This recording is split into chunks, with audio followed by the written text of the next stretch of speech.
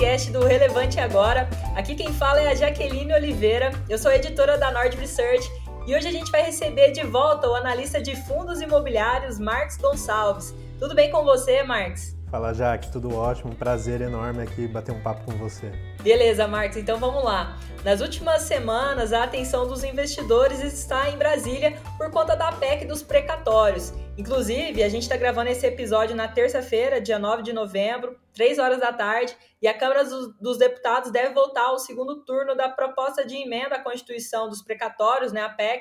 O governo alega que a medida é necessária para amortecer um aumento muito expressivo das dívidas do poder público e também para abrir espaço para financiar parte do novo programa social do governo, Auxílio Brasil, no valor de R$400. Marcos, como que um furo no teto de gastos pode afetar os FIIs? Comenta para a gente. Não, ótima pergunta, né? Acho que é a dúvida de grande parte dos investidores. A gente pode parecer assim que num primeiro momento não tem muito a ver, mas na verdade é super importante, né, esse evento aí para quando a gente olha investimento em FIIs. Por quê? Né? Quando a gente vê assim uma tendência, uma perspectiva de furo do teto, na verdade a gente vai estar vendo ali uma mudança de regime fiscal. Então a gente vai deixar de ser aquele país que a gente vinha sendo, né, bastante pragmático, cuidadoso ali com as contas públicas, né, e passa, né, a um regime assim, de maior gasto do governo, muitas vezes sem contrapartida do lado da receita, né, e a gente sabe, né, qual que é a repercussão disso. A repercussão é o quê? É o maior juro, né, tanto da Selic propriamente dito, porque dificulta o trabalho do Copom para trazer a expectativa de inflação para o centro da meta que ele vislumbra. A gente vê também alta de juro futuro, né? Então o mercado vai colocar prêmio de risco adicional ao longo da curva de juros, né? E aí essa curva vai ficar mais empinada, na verdade já ficou aí ao longo das últimas semanas, né? Agora está um pouco mais estável. A gente vai ver também, como consequência desse aumento de juros, uma atividade muito mais fraca. Então, inclusive, muitas instituições financeiras já estão prevendo ali para o final do ano que vem uma contração do PIB em torno de 0,5% ao ano. Claro que isso vai mudar ao longo do tempo, mas as revisões já estão sendo feitas para baixo justamente por conta desse cenário de contração, né, da política monetária que é muito ruim para a atividade. E a gente vê também um cenário de maior pressão inflacionária, né? Então, a gente ainda é uma economia que a inércia inflacionária ela é muito importante por conta da correção de contratos. No ambiente de incerteza como esse, né, essa inércia ela acaba vigorando de forma mais perene, mais forte, e isso também impacta a inflação. E aí, né, diante de todo esse cenário, né, todo esse mix aí das variáveis macros, a gente tem impactos importantes sim, né, nos FIIs. Então, olhando, por exemplo, do ponto de vista da atividade, a gente sabe, né, que, por exemplo, o setor de shoppings, de lajes corporativas, eles são muito sensíveis, né, ao crescimento do PIB. Um PIB menor, né, acaba pressionando um pouco o setor, PIBs maiores acabam, né, afetando positivamente. Tá?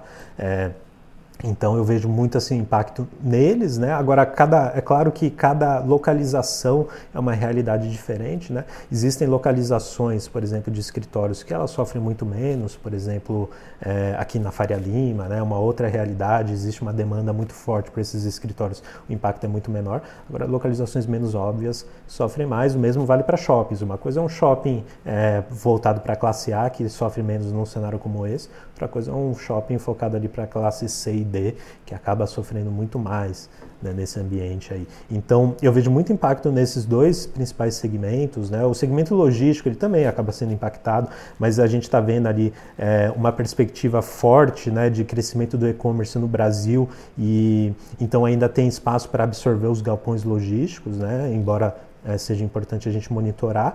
E do ponto de vista de precificação dos fundos imobiliários, a gente vê um impacto também, mais uma vez, né? Essa perspectiva de mudança no regime fiscal pressiona tanto o Selic como o juro futuro. O juro futuro é muito importante para a gente precificar os fundos imobiliários, né? Um aumento do juro futuro, quando a gente traz os fluxos, né, as perspectivas de fluxos, né, daqui para frente dos FIIs a valor presente, é uma taxa de desconto que engloba, né, essa essa taxa de juro de longo prazo, essa taxa aumenta, esses fluxos diminuem, então o valor dos ativos acaba sendo menor, né? Então isso vale para FIIs, vale para ações, enfim, vários ativos de risco, mas eu vejo muito impacto nesse sentido também.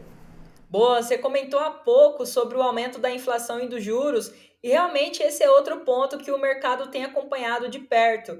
No Boletim Focus dessa semana, o mercado financeiro voltou a elevar as projeções para o IPCA e a Selic. A Marília Fontes, que é a nossa analista de renda fixa e sócia fundadora da Nord, também vem comentando com os assinantes que está cada vez mais difícil para o Banco Central conseguir cumprir a meta de inflação para 2022. 2021 está quase acabando, está bem apertado o prazo do Banco Central. As projeções estão em 4,63% e a meta é de 3,5% para o próximo ano. E com esse cenário, Marx, eu te pergunto, como que os juros e a inflação afeta os FIIs de papel? E segundo, se você considera que os FIIs de papel são os melhores para o momento atual? Não, ótima pergunta, né? O que a gente tem visto aí ao longo dos últimos anos, né, é que os FIIs de papel têm sido mais resilientes no sentido de conseguir manter uma renda boa. A gente viu poucos problemas, tá, de créditos nos CRIs desses fundos, né, mesmo durante a pandemia. E num cenário de maior pressão inflacionária, como grande parte dos CRIs desses fundos são indexados a índices de inflação, sejam eles, por exemplo, o IGPM ou o IPCA, quando aumenta, né, o IGPM e IPCA, aumenta a correção monetária dos CRIs, e como o fundo dá essa correção monetária na mão do cotista, na forma de proventos, a gente tem um impacto positivo, né, nessa distribuição. Então, eles acabam sim protegendo o investidor de maneira mais rápida, né, da alta da inflação. Agora, é importante que o investidor também reinvista uma fração desses proventos recebidos, porque, né, como ela não fica acruada no patrimônio do fundo, se o investidor não reinveste uma parcela, ele acaba não se protegendo no longo prazo, né, do aumento da inflação, então acaba perdendo o poder de compra, né, daquele investimento feito no fundo, porque a gente até pode observar o patrimônio líquido, o valor patrimonial desses fundos de papel acabam tem pequenas oscilações, mas ficam muito de lado, né, ao longo do tempo, justamente por essa questão de não acruar a inflação, então não tem esse tipo de proteção. Tá? Mas de qualquer forma, fato é que essa pressão inflacionária ela acaba protegendo, beneficiando os investidores desses ativos nesse momento. Em relação ao juro, né, mais especificamente falando aqui a alta da Selic, existem muitos fundos de papel que eles possuem recursos, né, focados ali principalmente em ativos que são indexados ao CDI.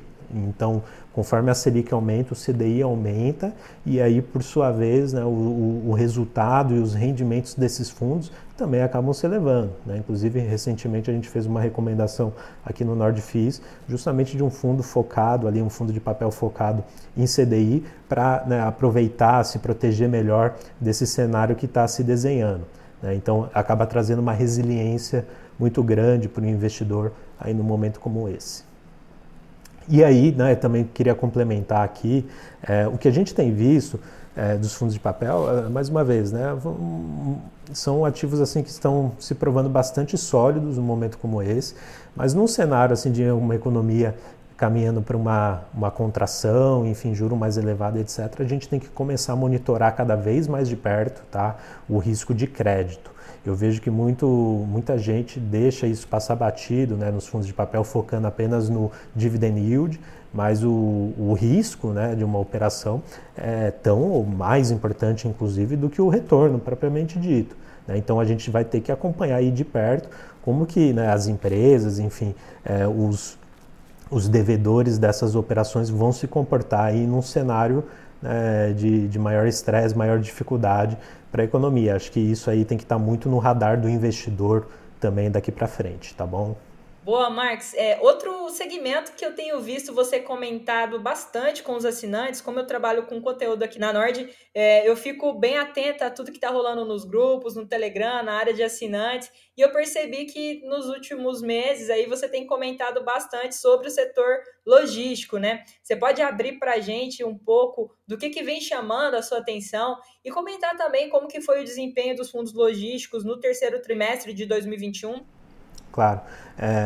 Exato, né? A gente faz um acompanhamento de perto da evolução dos setores, enfim, porque é muito importante para a gente comenta lá no grupo, né? E o que a gente viu ali dos últimos resultados do setor logístico foram resultados muito bons, né? Então, a gente viu entregas importantes, né, de estoques de novos galpões logísticos. A perspectiva é que isso continue daqui para frente justamente pela essa questão que eu comentei relacionada ao e-commerce, né, que vem desenvolvendo muito o setor de galpões no Brasil, que é muito defasado, até mesmo quando a gente compara o Brasil com peers, né, países assim que de renda parecida com a nossa, como o caso do México, né? Então tem um movimento ali para ser aproveitado nesse sentido, e apesar dessa entrega grande, a gente viu uma absorção maior, né? Inclusive maior do que a entrega, o que acabou resultando numa redução da taxa de vacância do segmento quando a gente olha como um todo, né? Uma redução da taxa de vacância. Então isso tem permitido também que enfim, os proprietários desses ativos mantenham ali um preço do aluguel por metro quadrado interessante também nesse meio tempo. Enfim, a perspectiva que eu vejo assim é muito boa para o setor, um setor bastante resiliente. Acho que o que a gente tem que acompanhar ao longo dos próximos meses é as grandes entregas, por exemplo, em regiões que são um pouco mais afastadas, né, das regiões metropolitanas, que são as regiões principais, né, aquele raio de 30 quilômetros das regiões metropolitanas, 60 quilômetros até, são os principais focados ali para o segmento que a gente chama de last mile, né, que é basicamente as empresas de varejo eletrônico, enfim, colocarem seus estoques de ativos ali para serem distribuídos de acordo com a demanda, né? Então, acho que esses ativos localizados, né, nesses raios, eles tendem a se beneficiar muito. Agora, os que são mais afastados, né, eu acho que eles podem sofrer bastante ali com a entrega de estoques. Então, eu vejo perspectiva muito boa, mas assim, para áreas específicas, né? Então tem que estar próximo ali de regiões metropolitanas, né? Muito bem localizado, enfim, para surfar esse movimento. Quem estiver mais afastado pode ter algum problema ali devido à grande entrega de estoques que a gente vai ver aí ao longo dos próximos trimestres, tá? Mas gosto muito do setor nesse momento, acho que ele é até bastante defensivo aí dentro desse cenário que a gente está comentando por aqui. Eu sei que um dos motivos que leva muitos investidores a montar uma carteira de fundos imobiliários é porque os FIIs são uma ótima forma de ter uma renda extra mensal. Mas eu fico pensando, Marcos, quando os dividendos começam a cair, será que eu devo vender? Até que ponto vale a pena segurar as cotas, Marcos? Bacana. Uma boa pergunta também, né? Eu acho que assim, a primeira coisa que o investidor tem que fazer é entender o porquê que esse dividendo está caindo, né? Se não entender, acho que não dá para tomar uma decisão antes disso, né? Então, se ele está caindo assim por alguma questão mais transitória, né, algum fato mais pontual, conjuntural, coisa do tipo, né, e aí, portanto, os fundamentos do fundo se mantêm, eu não vejo assim necessidade de vender, a menos que, né, enfim, o investidor tenha perdido o conforto, mas com os fundamentos preservados não haveria necessidade para venda. Agora, se a queda foi acompanhada de uma mudança de fundamento, né, então uma piora de fato para as perspectivas para o fundo, aí o investidor tem sim que reavaliar ali se ainda aquele investimento faz sentido para ele ou não, se de repente faz mais sentido realizar, né, a venda e ir atrás de uma outra oportunidade e por ali vai.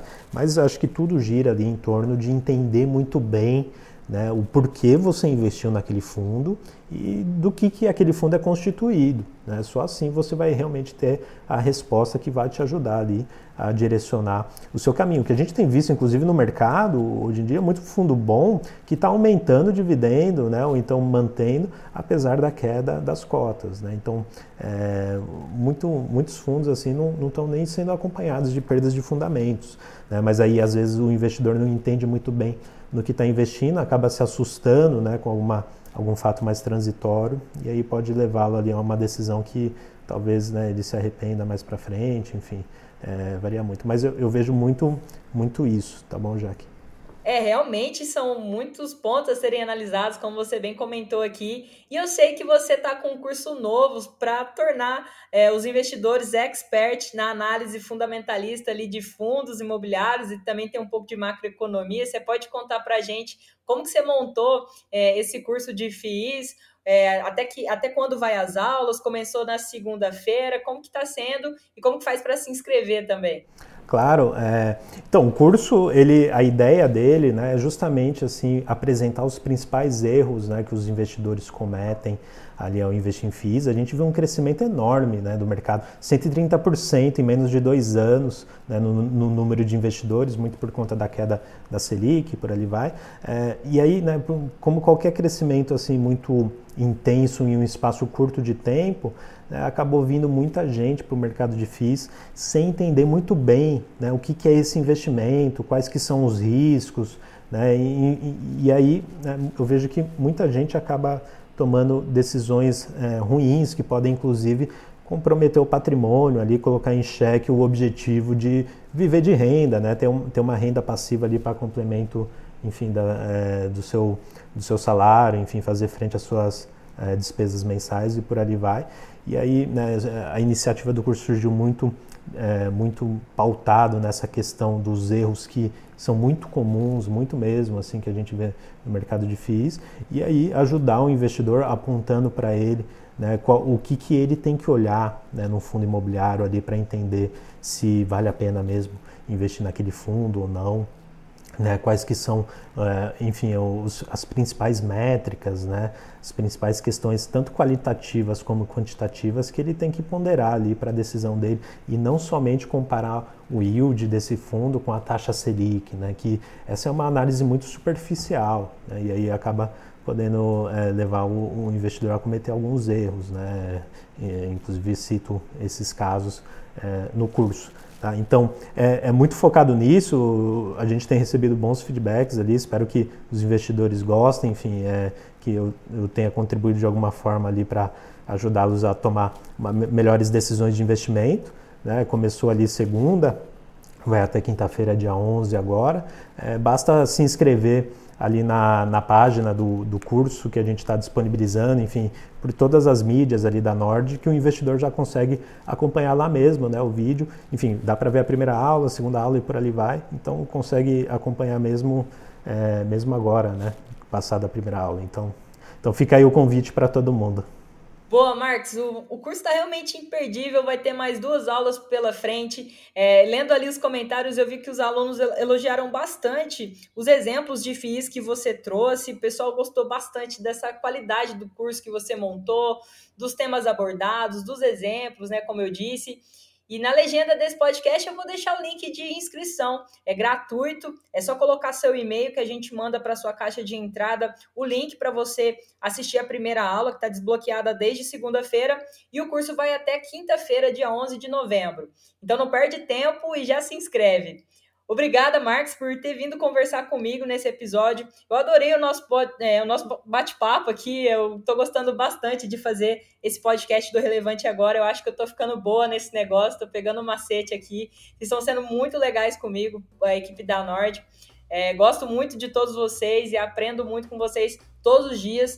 Eu peço também para você que está escutando a gente até aqui, que envie comentários, sugestões, se tiver alguma dúvida, eu vou ter prazer em esclarecer para vocês, vou chamar os nossos analistas, né, que são os especialistas nos temas, para esclarecer todas as dúvidas que vocês tiverem, e só faz sentido se vocês estiverem curtindo os conteúdos do Relevante Agora, tudo que a gente faz é para vocês. Então eu peço muito que, se você está gostando, comenta com a gente, se não está também, comenta para a gente poder melhorar. Muito obrigada e até o próximo episódio, pessoal. Imagina, eu que agradeço aí, Jaque. Muito obrigado a todos, espero que tenham gostado e a gente está sempre à disposição, tá bom? Um grande abraço. Valeu, até mais.